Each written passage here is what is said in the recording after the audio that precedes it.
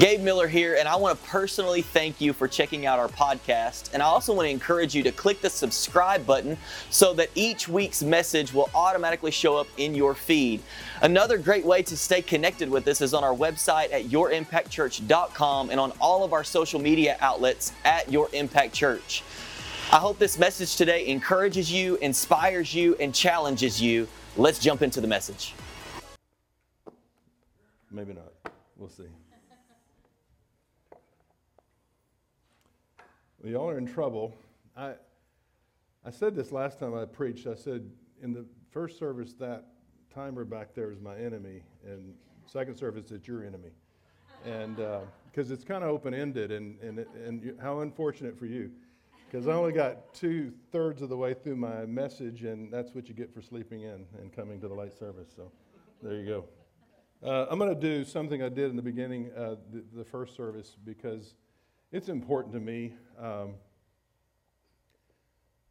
I can't take Gabe's place, and I don't ever intend to do that. And my intention when I come up here is to always say he's the man. And I just wanted to share that Lori and I, many years ago when I was still in the ministry and pastoring, I told her that if there was ever a time when I was not pastoring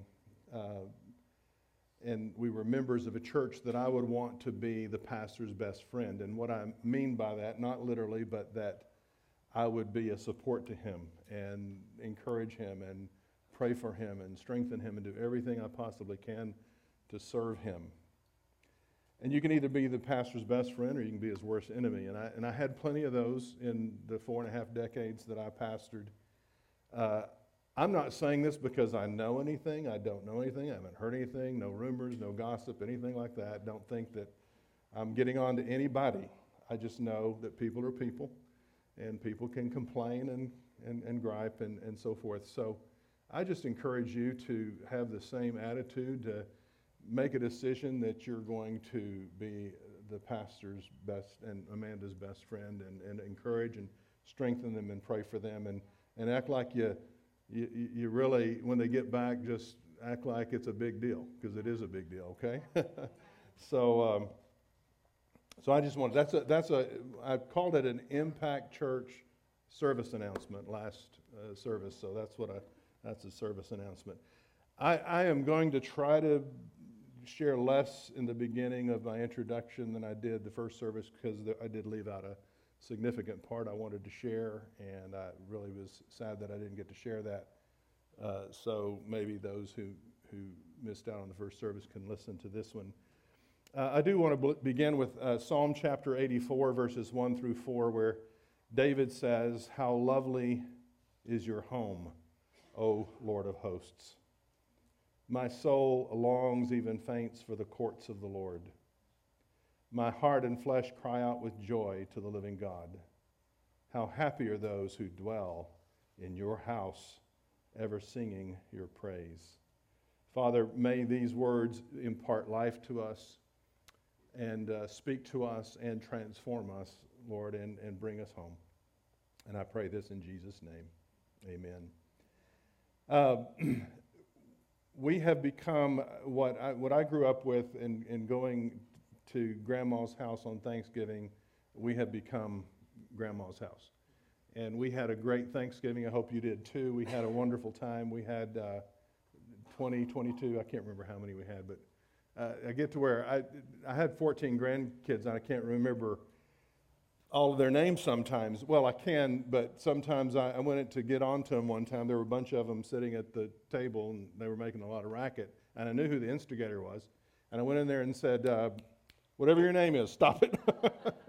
My dad used to do that even with just 4 kids. So 14 grandchildren, and each one of them got to experience our home in Fredericksburg for 21 years. So from the oldest, Emma, she got introduced into that home, and then our youngest, Claire, did as well, and that was home. And we've heard wonderful stories when cousins get together. It's just an amazing thing, and many of them have said they miss those times. And so home is a place of safety and security and love and joy and gladness. And guess what? It was God's idea. God thought that up. But it's also can be a place of loneliness and emptiness. After I lost my dad in 2000, the first time I visited my mom's home again, it felt so empty and so lonely because my dad wasn't there. And it had always been a place where I felt very safe and secure. Even as I got older and had kids, I just felt very safe there. And suddenly it felt very lonely and empty. And God felt the same way, and I'll explain this as we go along. Home is important in the Scriptures. I believe that home is a reflection of God's intention or purpose for man. Let me explain this. After God completed the universe and the vastness of all the galaxies, and just baffles our minds, and we'll never understand and conceive of the vastness of the universe, God chose the little planet Earth. David even says this in Psalm 8. He said, "When I look at the heavens and consider the moon and the stars which you've ordained, what is man that you are mindful of him, and the Son of Man that you visit him? You crown with him with glory and honor." And in the same way, of all of the vastness of the universe, God chooses our planet to make himself a home. He chooses Earth, and he plants a garden, and that's his home, and that's his sanctuary. And the Scripture, Ezekiel later on calls the Garden of Eden the Garden of God, because it was God's home. And then God created man not in the garden, but outside the garden, because in Genesis chapter 2, verse 15, the Bible tells us that after God created man, he took the man and he put him into the garden. And why that's important is to show you that God has a home, and he brings man into the home. He welcomes us into his home. That's always been God's intention, always been God's desire, that there be joy in the home of God, or the house of the Lord. In Psalm chapter 16, verse 11, it says, "In your presence is fullness of joy." And that includes God's joy as well. God is delighted, he's joyful when his people come home. Just like I know that she shined on Thanksgiving Day, because most of her kids were there, and most of her grandkids were there, and there was just a joy in the house. So those whose home it is, God's home, he was joyful as well when his family is home.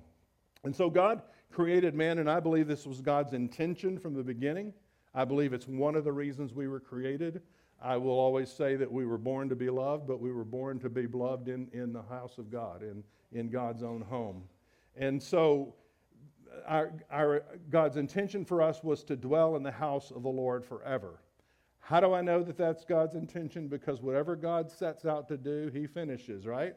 So if God's intention was in the beginning to bring man into his home and let man become a part of God's home, then we'll find that this is actually how it all ends. And does it? Revelation chapter 21, verse 3 says that it is. The Bible says that the heavenly Jerusalem comes down, and God plants that heavenly Jerusalem on earth. And this is what it says, "And I heard a loud voice from the throne saying, Behold," finally, it's almost like God said, finally, look, I've done it. "The dwelling place of God is with man. He will dwell with them, and they will be his people, and God himself will be with them as their God." As God wraps this all up, he says, "I've finally done what I intended to do from the very beginning, and that is to bring man home." So back in the garden, God has created his original house, or his sanctuary. Everything was perfect until that pesky Genesis chapter 3, and all of a sudden it's not so good, because man suddenly decides, I want more than this. And so man grasps for more than what is in the Father's house or the home. He wants more than what God has provided, and so he disobeys God's rule, grasping for more. So Adam sinned, and there was an immediate separation. And in the Bible, death is not annihilation, it's separation. And God is now separated from the earth, because there's suddenly thorns and thistles, and man, the earth resists man's cultivation of it. There's a separation between Adam and Eve. Adam blames God, but blames Eve as well. "The woman you gave me, did this, and there's especially a separation between God and Adam. And not only does Adam feel that because he goes and hides, but God feels that as well, because now God walks in the cool of the day, that day, but where is Adam? And God feels that. His companion is not there. Adam and Eve are not there. And so God misses his companions, and God wonders, where is Adam? And this is gut-wrenching for God. I believe this with all my heart. This is gut-wrenching for God. I believe he feels this. I did a sermon a few years ago titled, What Does It Feel Like to Be God? And at the end of that sermon, I proposed a question, because we often get this wrong. Does God come to feel what we feel, or do we feel what God feels? And so all of this sadness, if Jeremiah is called the weeping prophet, why is Jeremiah weeping? Because God's weeping. Jeremiah wept because God wept.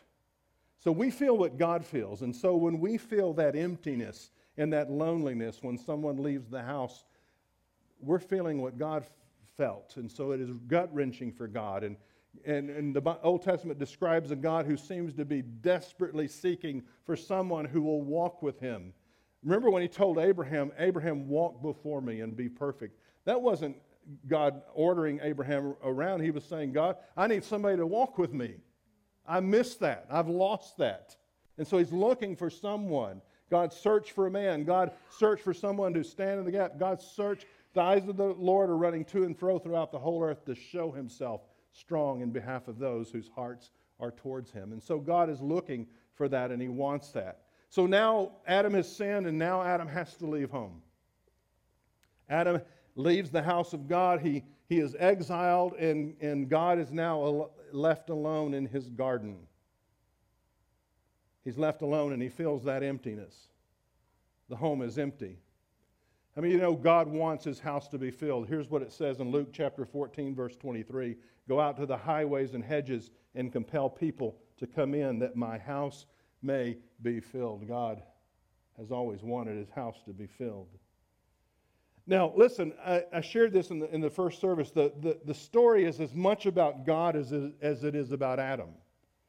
I related this to the prodigal son in Luke chapter 15, where the prodigal son, the younger son, all of a sudden decides, I want more than I have in my father's house.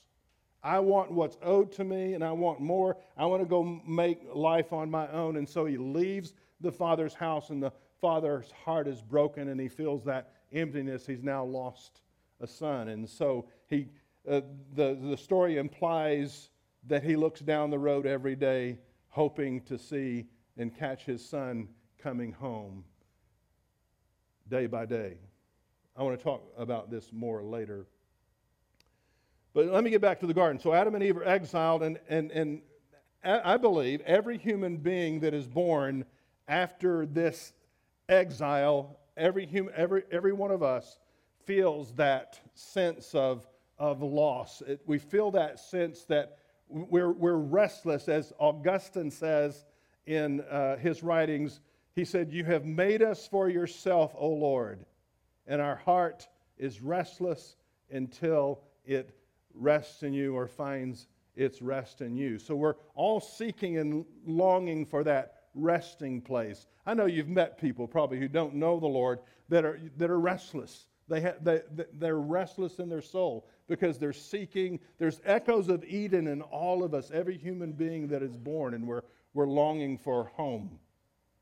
Just like we long to go home on holidays, we long for home, and there's that sense that we all long for that eternal home that God has made for us. So Adam leaves the house of God eastward of Eden. The Bible says he's put out of the garden, and there's a gate there. There's two cherubim that are stationed there, and Adam is on the other side of that gate. Adam and Eve are on the other side of that gate, and they can't come back into God's home. But God's not satisfied with that. God's not done, and so God wants to bring man back home. And so from that point on in the Bible, I used this phrase in the earlier service. It's a simpler phrase than, or term than what it sounds like. The meta-narrative of the Bible. Meta means big, large, and narrative means story. It's the big story, in other words. It's what's the big story of the Bible? If you know the big story, then all the bits and pieces make sense. And so if you know the big story, you have to know the big story. The big story of the Bible is God now, from this point in time in which Adam is now exiled from home, the big story is God trying to bring man back home. And so in the book of Exodus, we find God starting to do that by telling Moses, tell your laborers, tell your people. He says this in Exodus chapter 25, verse 8. Let them make me a sanctuary that I may dwell among them. And so God's not satisfied being alone. He still wants to make his home on earth, but now he has to do it in a different way until of course Jesus comes and makes it all better and tears that veil from top to bottom. So, but now God says, make me a sanctuary that I may dwell among them. And so God ordered that the tabernacle, when it is built, the temple it is built, is like a mini Garden of Eden. And you have God said, I want the gates to face east, just like Adam and Eve were exiled outside the gates eastward of Eden. And God wanted the tabernacle and the temple to face east, and the Holy of Holies would be where God would dwell. And one time a year, the high priest who represented all the people, like Adam, would be allowed to come into that veil where the two cherubim were embroidered on that veil to go into the veil and finally come back home. And one time a year, God reminded them, this is what I want. I want to bring you back home. I want to bring you back home. I want to bring you back home. But that's just one time a year, and that's not good enough. And so God will continue to work towards resolving this situation. So the rest of the Bible is about God providing a way for man to come back home. And that's only going to happen through what I want to call this morning redemption. That's the title of my message this morning. The whole Bible seems to be filled with redemptive stories. I love that. That's why I said if you understand the big picture, then all these stories make sense. All of this is about God redeeming man and bringing man back home and back into his presence. And so the whole Bible is filled with prodigals coming home, of people being restored, of people being transformed. What I want to call again this morning, redemption. Now, I've made a case for this, and this is something the Lord showed to me a number of years ago, and I'll talk about the personal side of this in just a moment. But redemption is something that we all crave as human beings, in a way because we all have a stake in it, because we are all part of that. I'll just a little side note here. I told Gabe a few months ago, I said, I'm working on a sermon I'll probably never preach because I don't really have the opportunity to preach anymore. And I even asked him when he first asked me to preach, I said, man, it's down to 2. I said, would it be okay if I preach one sermon early service and the second sermon, different sermon the second? Anyway, I gave up on that. But I was working on a sermon called, I said, I got a title for it. It's The Addams Family. Not Adams possessive, but Adams plural, because there was the first Adam and there was the last Adam. Not the second Adam. Don't call it the second Adam, because the Bible calls him the last Adam. There's a reason for that, because there were a lot of Adams in between. And second Adam implies there could be a third, and there's not a third. He's the last Adam. But you're either in one or the other. You're either in the first Adam or you're in the last Adam. Okay? Which family are you in? Which Adam's family are you in? So that's important. That's an important distinction, but we feel because we were all part of the original Adam family, we feel that loss, we feel that exile, and we feel that desire to come back home, and therefore we all desire and crave redemption. We crave for it in the stories, the books that we read. We crave it in the movies that we watch.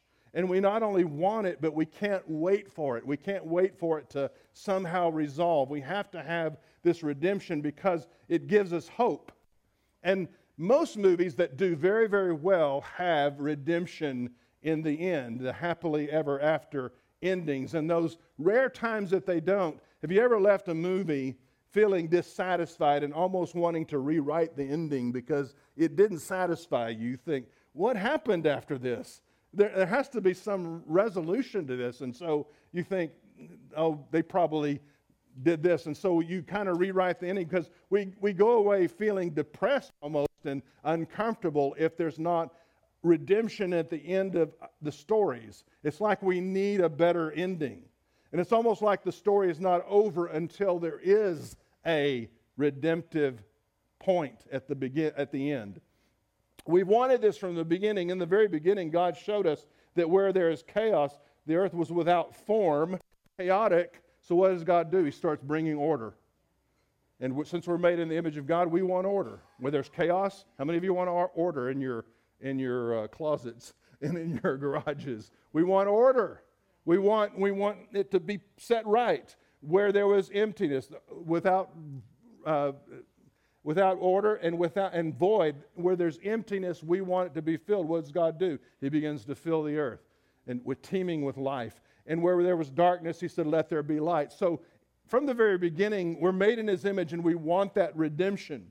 We want the darkness to be chased away. We want the woman to be, the sin to be forgiven. We want the bad guy to become good. We want the alcoholic father to reconcile with his children. We want the loser to become a winner. We want the homeless to find a home. We want the marriage to be reconciled. We want the cancer to be healed. We want those things because we want them in our own stories. We want them in our own families. We want them in our own children and our grandchildren. We all want redemption, but I believe at the same time we don't fully and completely grasp it, because I find myself always in wonder and awe at redemption in the Bible. It astonishes me sometimes. I would like to say I'm amazed at it, but that's an overused word. How do you say it? It's almost unbelievable, but it's there, and it has to be believable. So you look at these stories and you think, how could God do that? I wouldn't do that if I was God. I wouldn't change that or transform that. Even though we want them in our stories, we still find ourselves astonished by it. I shared earlier that Adam and Eve failed in the garden, but they had that redemptive moment when God came and gave that wonderful promise in Genesis chapter 3, verse 15, where he promises that someone would come, the seed of the woman would come and crush the head of the seed of the serpent. And that's a wonderful promise. And then Adam calls his wife's name Eve, because he makes that connection, and he says she's going to be the mother of all living, not the mother of all dying. Even though the next few chapters said, and he died, and he died, and he died, yet he still said, okay, it's supposed to come from the seed of the woman, so she's going to be called the mother of all living. So there's redemption. There's a redemptive moment there. And then we have Peter, who denies Jesus 3 times, and that third time catches Jesus' eye, and their eyes make contact. And what did those eyes look like, man? I've pondered that so many times. What did Peter see in Jesus' eyes when they made contact on that third denial? It must have crushed him in his spirit. And yet when Jesus is resurrected, God sends the angel to Mary and says, go tell Peter, in a way, go get Peter. Make sure Peter knows it's okay. He said, go get the disciples and Peter. Peter's the only one he named. Why? Because he knew that Peter would have the hardest time coming back home. And sometimes it's hard to come back home because we don't feel like we deserve it. We've denied one too many times, or we've grasped for something we shouldn't have, or we've done those kinds of things, and we need God to call our name out and said, it's okay, Michael.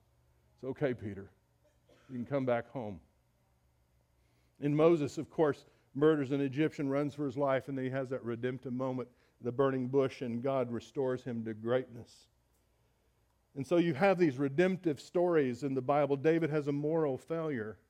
I looked it up yesterday. David had 8 wives and 18 children. And of course, he has that adulterous affair with Bathsheba, and he loses his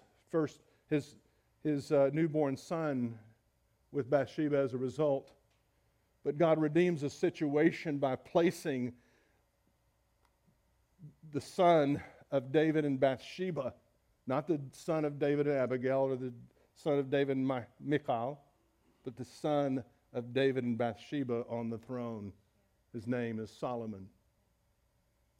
That's redemption, in my opinion. He could have used any of his other wives and any of the other children, but he uses what had begun as an illicit affair and brings forth Solomon, the great Solomon.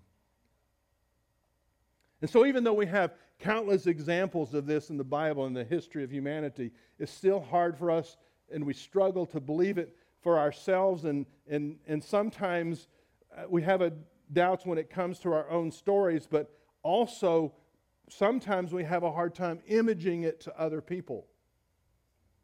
We have a hard time, sometimes we struggle with wanting redemption for somebody, especially somebody we don't like or somebody who's done us wrong. And I want to confess that there was a period in my time that I resisted redemption for a family member. And I struggled with this, and it affected me in every way possible, physically, emotionally, spiritually. And then God just, I struggled. I looked at a thesaurus.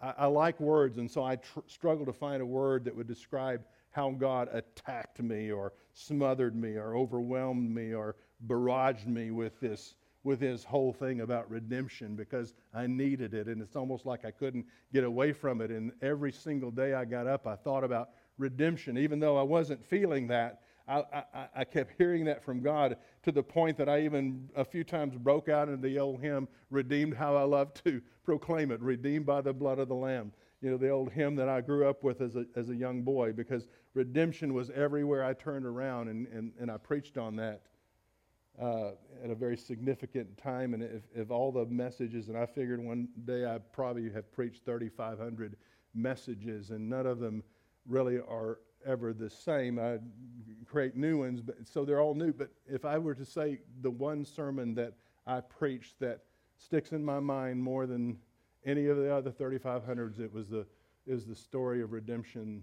that God spoke to me about however many, 10. I listened to the tape just the other day, but anyway, that God just bombarded me with redemption. It involved our firstborn son, Jeremiah. Lori and I had thought we had done everything right. We homeschooled our children. We were very guarded about their relationships. We didn't let them date. We raised them in a church with a fantastic pastor. I baptized Jeremiah. He was growing in the Lord.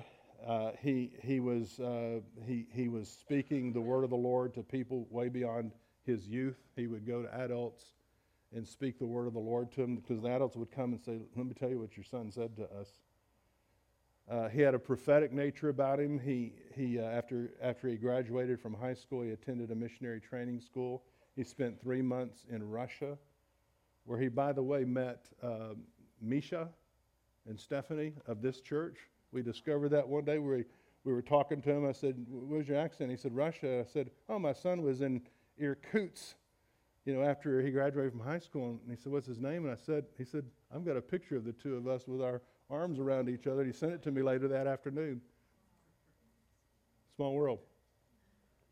So he spent 3 months there. He learned how to play the guitar, has a phenomenal voice. He wrote, at one time, I think he told me he'd written 1,000 worship songs. He co-produced a CD of his own original material. He was married with 4 children, living in Austin, working at a great job, and all was well in our minds and our home and our thinking, and our hearts were greatly rejoicing for all of that, until one day it wasn't. And one day he called me on my cell phone. Lori and I were going home from someplace in Fredericksburg. We were just a few blocks from our house, and I'll never forget where I was at when that phone call came through. And he said, with choking back tears, voice quivering, he said, Daddy, I hope that one day you can find it in your heart to forgive me. He said, but I'm leaving my wife. Leaving his wife of 11 years because he had found someone else. And that devastated me. I tried to keep calm. She couldn't hear what was going on the other end of that conversation. I knew her well enough that I better wait till we got home. We went into the house. She sat on the couch. I shared the news with her. I watched her crumple to the floor and witnessed her sob like I've never seen her before in my entire life. And at that moment, I hated what he had done. And I hated the sin. And I felt like I had lost my son at that moment. This happened 3 days before Easter, which is one of the most important Sundays for a pastor. I called him back. I begged him not to make a rash decision until we got to talk. He promised he would. I don't know how I got through that Easter sermon. I muddled my way through it. I couldn't think about what to share other than just sharing from the depths of my own heart, which was a heart that wanted hope and wanted to see something better, wanted to see redemption. And so I preached a sermon out of Job chapter 14, verse 7, which was wearing my heart on my sleeve. The people didn't know what I was going through. They hadn't heard yet. But I preached, for there is hope for a tree when it is cut down, that it will sprout again and its shoots will not fail. Because that's what I wanted, and that was my heart's desire. And so I met with him that afternoon after the Easter sermon, and we spent 3 hours together, and I begged him and I pleaded with him as a father, and I said, I've taught you the way of the Lord. And he agreed. He said, yeah, I know, I'm wired. I know I'm wired for that. And he promised me that he would break it off. So he went to work the next day in Austin and called me up crying, saying he had broken it off with her. But by Friday, he was back with her, and he had made his decision. And it broke me. And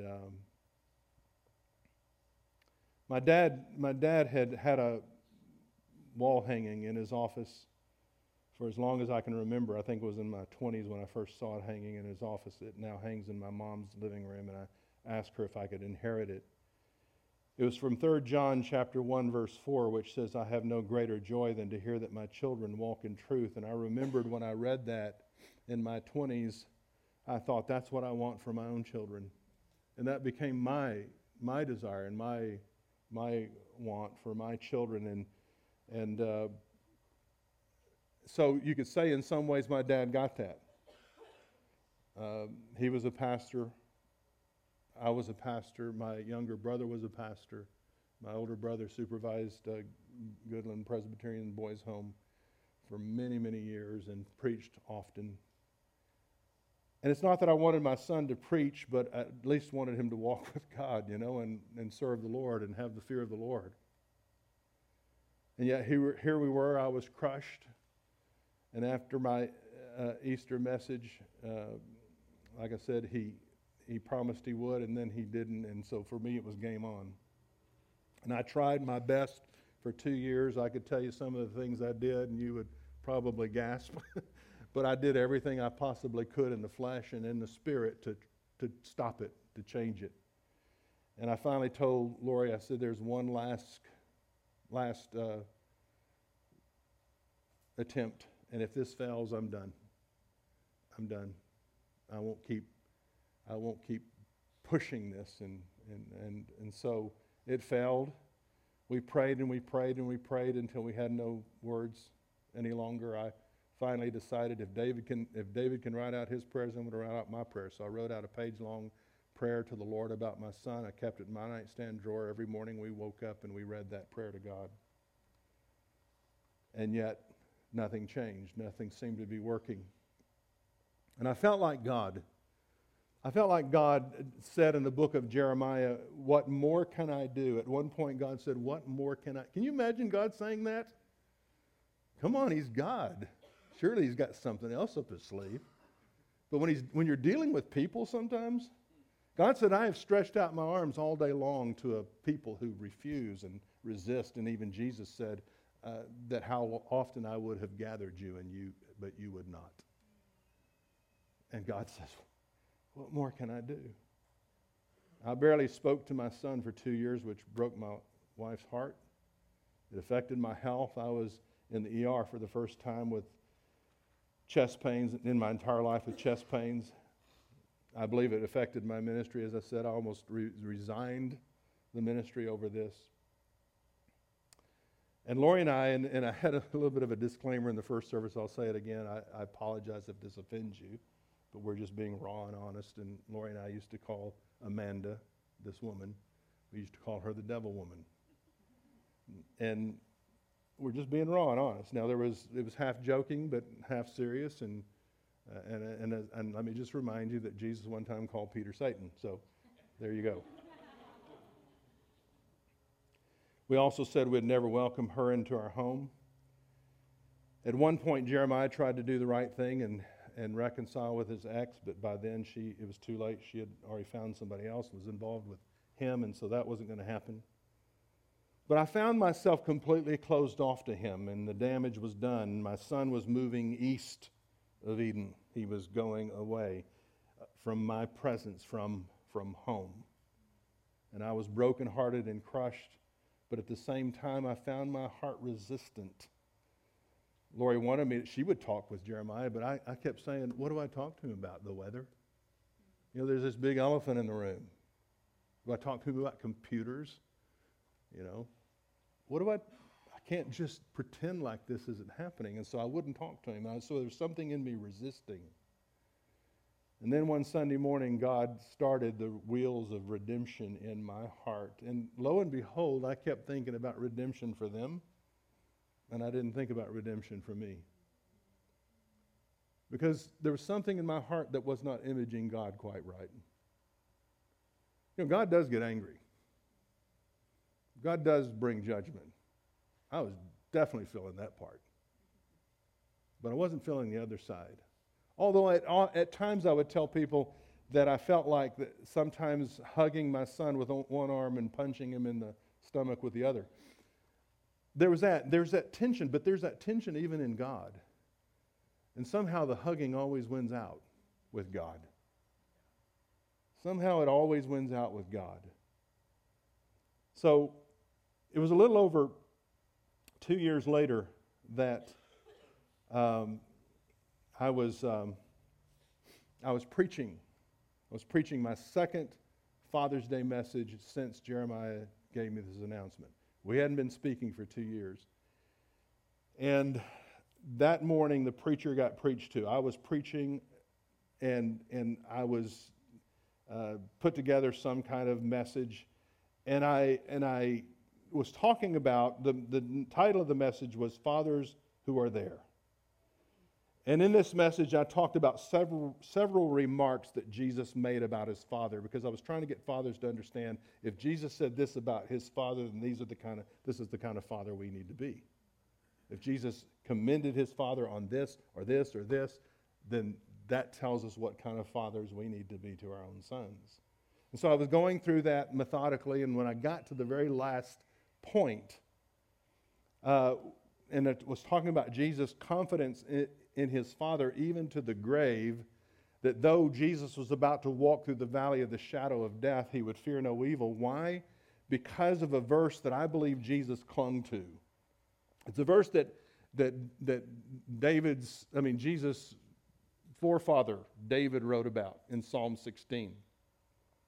It's a verse that Peter would take in Psalm 2 and put it in the lips of Jesus, because he says, David spoke of him, and then he quoted this verse in Psalm 16. So he was linking that verse to Jesus.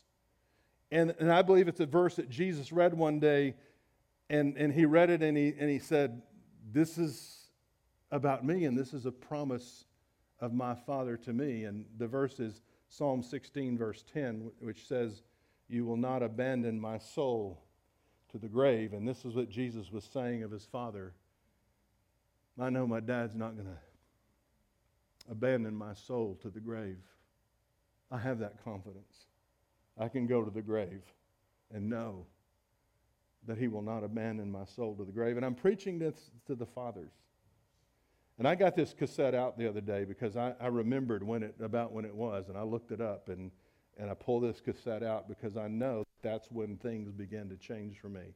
And I played it again, and I got choked up on the tape, and I got choked up again listening to it because I know this was the moment when I was compelling fathers, don't abandon your son's soul to the grave, that God put his finger on me and said, Michael, don't abandon your son's soul to the grave.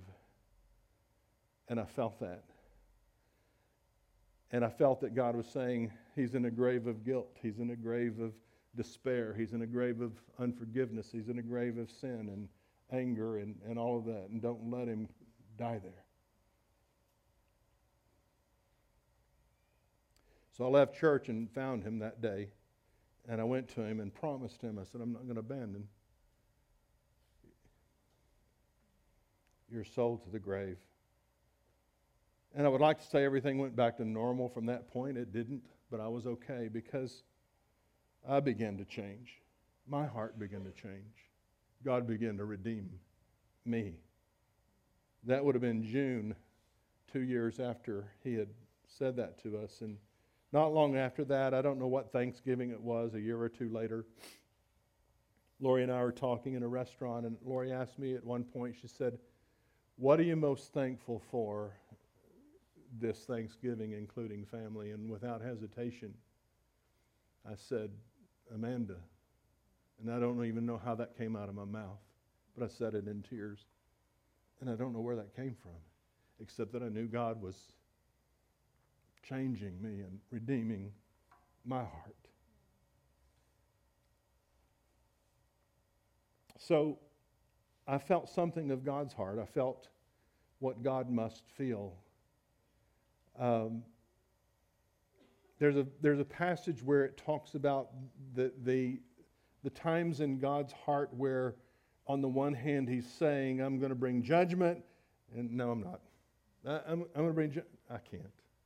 And he does this in the book of Hosea. And if you read the context of this, we're not going to read the whole context, but just before God says what I'm about to read to you, just before he says this, he's talking about bringing swords against his people, Ephraim. I'm going to bring swords against you. And then he says this in Hosea 11, verse 8, how can I give you up, Ephraim?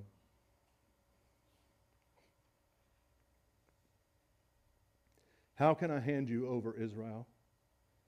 How can I treat you like Admah? How can I make you like Zeboim? My heart is changed within me. All my compassion is aroused, and I will not carry out my fierce anger, nor will I turn and devastate Ephraim. For I'm God and not man. The Holy One among you, I will not come in wrath. God wants his son to come back home. I wanted my son to come back home. I can say now that the relationship I have with him is more than mended. It is far better than it's ever been.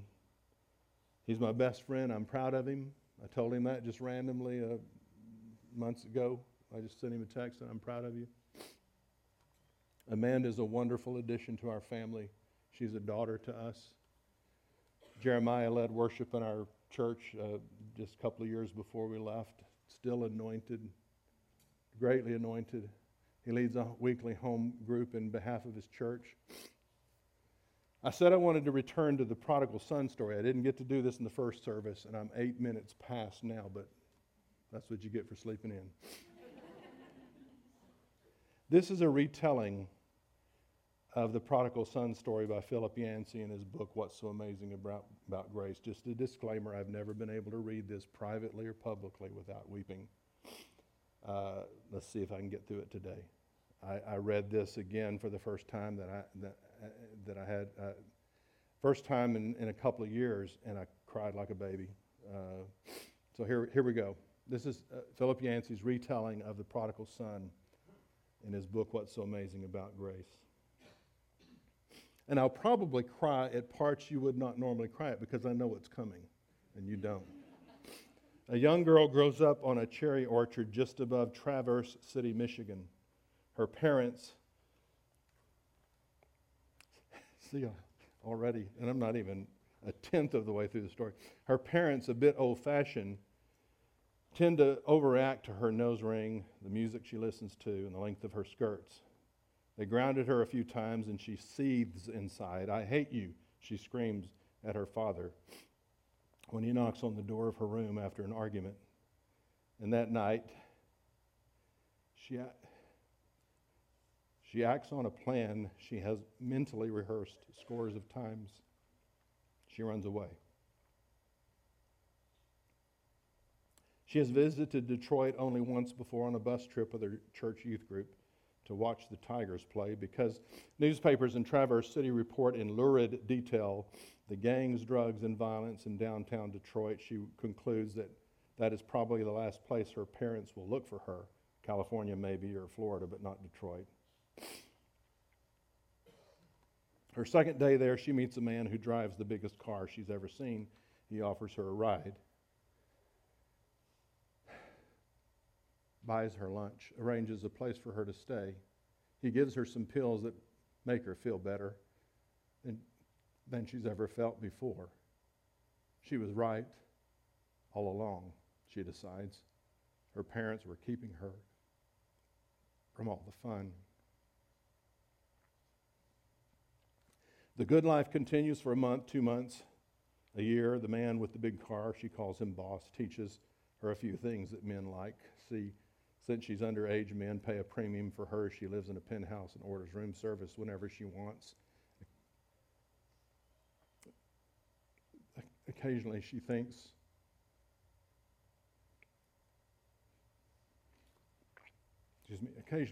about the folks back home.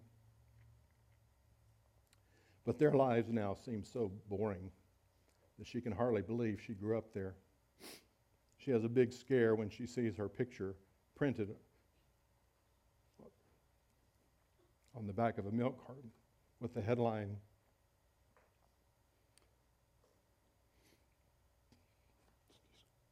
"Have you seen this child?"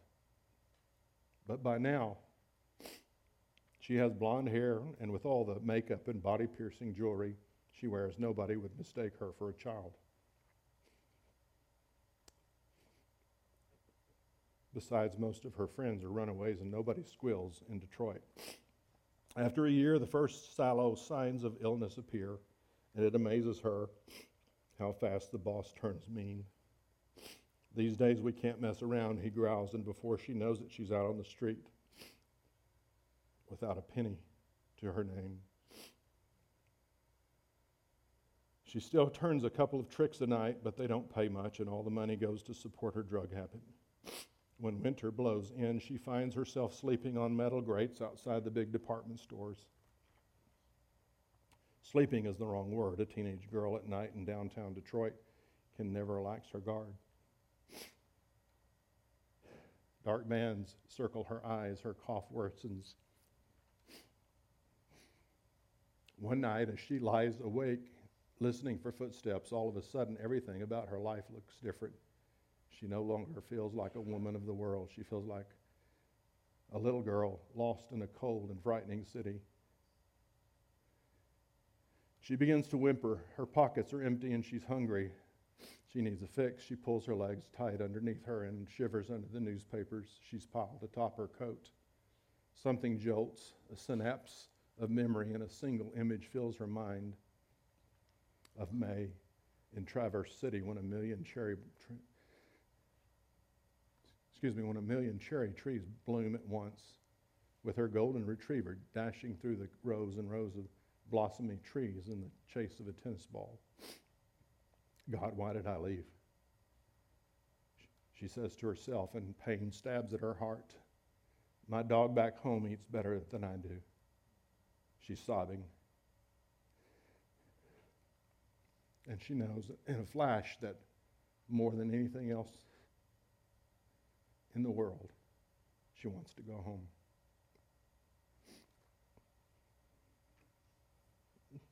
I haven't gotten to the cry part yet. 3 straight phone calls, 3 straight connections with the answering machine. She hangs up without leaving a message the first 2 times. But the third time she says, Dad, Mom, it's me. I was wondering about maybe coming home.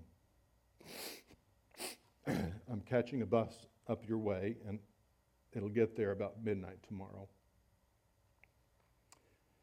If you're not there, well, I guess I'll just stay on the bus until it hits Canada. It takes about 7 hours for a bus to make all the stops between Detroit and Traverse City, and during that time she realizes the flaws in her plan. What if her parents are out of town and miss the message? Shouldn't she have waited another day or so until she could talk to them? Even if they are home, they probably wrote her off as dead long ago. She should have given them more time to recover, to overcome the shock. Her thoughts bounce back and forth between these worries and the speech she is preparing for her father. Dad, I'm sorry. I know I was wrong. It's not your fault. It's all mine. Dad, can you forgive me? She says the words over and over, her throat tightening even as she rehearses them. She hasn't apologized to anyone in years. The bus has been driving with lights on since Bay City. Tiny snowflakes hit the road and the asphalt steams. She's forgotten how dark it gets at night out here. A deer darts across the road and the bus swerves. Every so often a billboard, a sign posting the mileage to Traverse City. Oh God. When the bus finally rolls into the station, its air brakes hissing in protest, the driver announces in a crackly voice over the microphone, 15 minutes, folks. That's all we have here, 15 minutes. 15 minutes to decide her life. She checks herself in a compact mirror, smooths her hair, and licks the lipstick off her teeth. She looks at the tobacco stains on her fingertips and wonders if her parents will notice, if they're there. She walks into the terminal not knowing what to expect, and not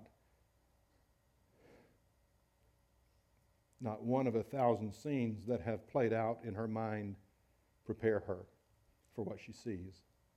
There in the concrete walls and plastic chairs bus terminal in Traverse City, Michigan, stands a group of 40 family members, brothers and sisters and great aunts, and uncles and cousins and a grandmother and a great-grandmother to boot. They're all wearing ridiculous-looking party hats, blowing noisemakers, and taped across the entire wall of the terminal is a computer-generated banner that reads, "Welcome home." Out of the crowd of well-wishers breaks her dad. She looks through the tears and begins the memorized speech. Dad, I'm sorry. I know. He interrupts her, says, hush, child. We've got no time for that. No time for apologies. You'll be late for the party. A banquet is waiting for you at home. Let me share one last thing about my son. A few weeks ago, he called. And like I said, he's doing quite well. He called. He'd been at his pastor's house, chatting with him, doing some videography for him, and was chatting with him. And he was telling the pastor about his granddad being a pastor and me being a pastor and his uncle being a pastor, et cetera. And worship team can come up at this time. And he said, on my way home, he said, I started crying. He said, through tearful eyes, he said, Dad, he said, I feel like God's calling me to be a pastor, to preach. He's 47 years old. It's the greatest thing I could hear. Some people might say he doesn't deserve to do that. Well, did David deserve to write the Psalms after his sins? You know, and there's so many in the scriptures that God sat and anointed, and they became great men and women of God after their sin because of the word called redemption. And God is about redemption. And it blessed me. And I have a new favorite verse now. I came across this 2 or 3 days later. And here it is. Isaiah 59, verse 29. But as for me, this is my covenant with them, says the Lord. My spirit that is upon you and my words that I've put in your mouth, Michael Derringer, shall not depart out of your mouth, or out of the mouth of your children, or out of the mouth of your children's children, says the Lord, from this time forth and forevermore. Stand with me for just a moment. I feel like that the Lord is speaking to hearts this morning and speaking to prodigals.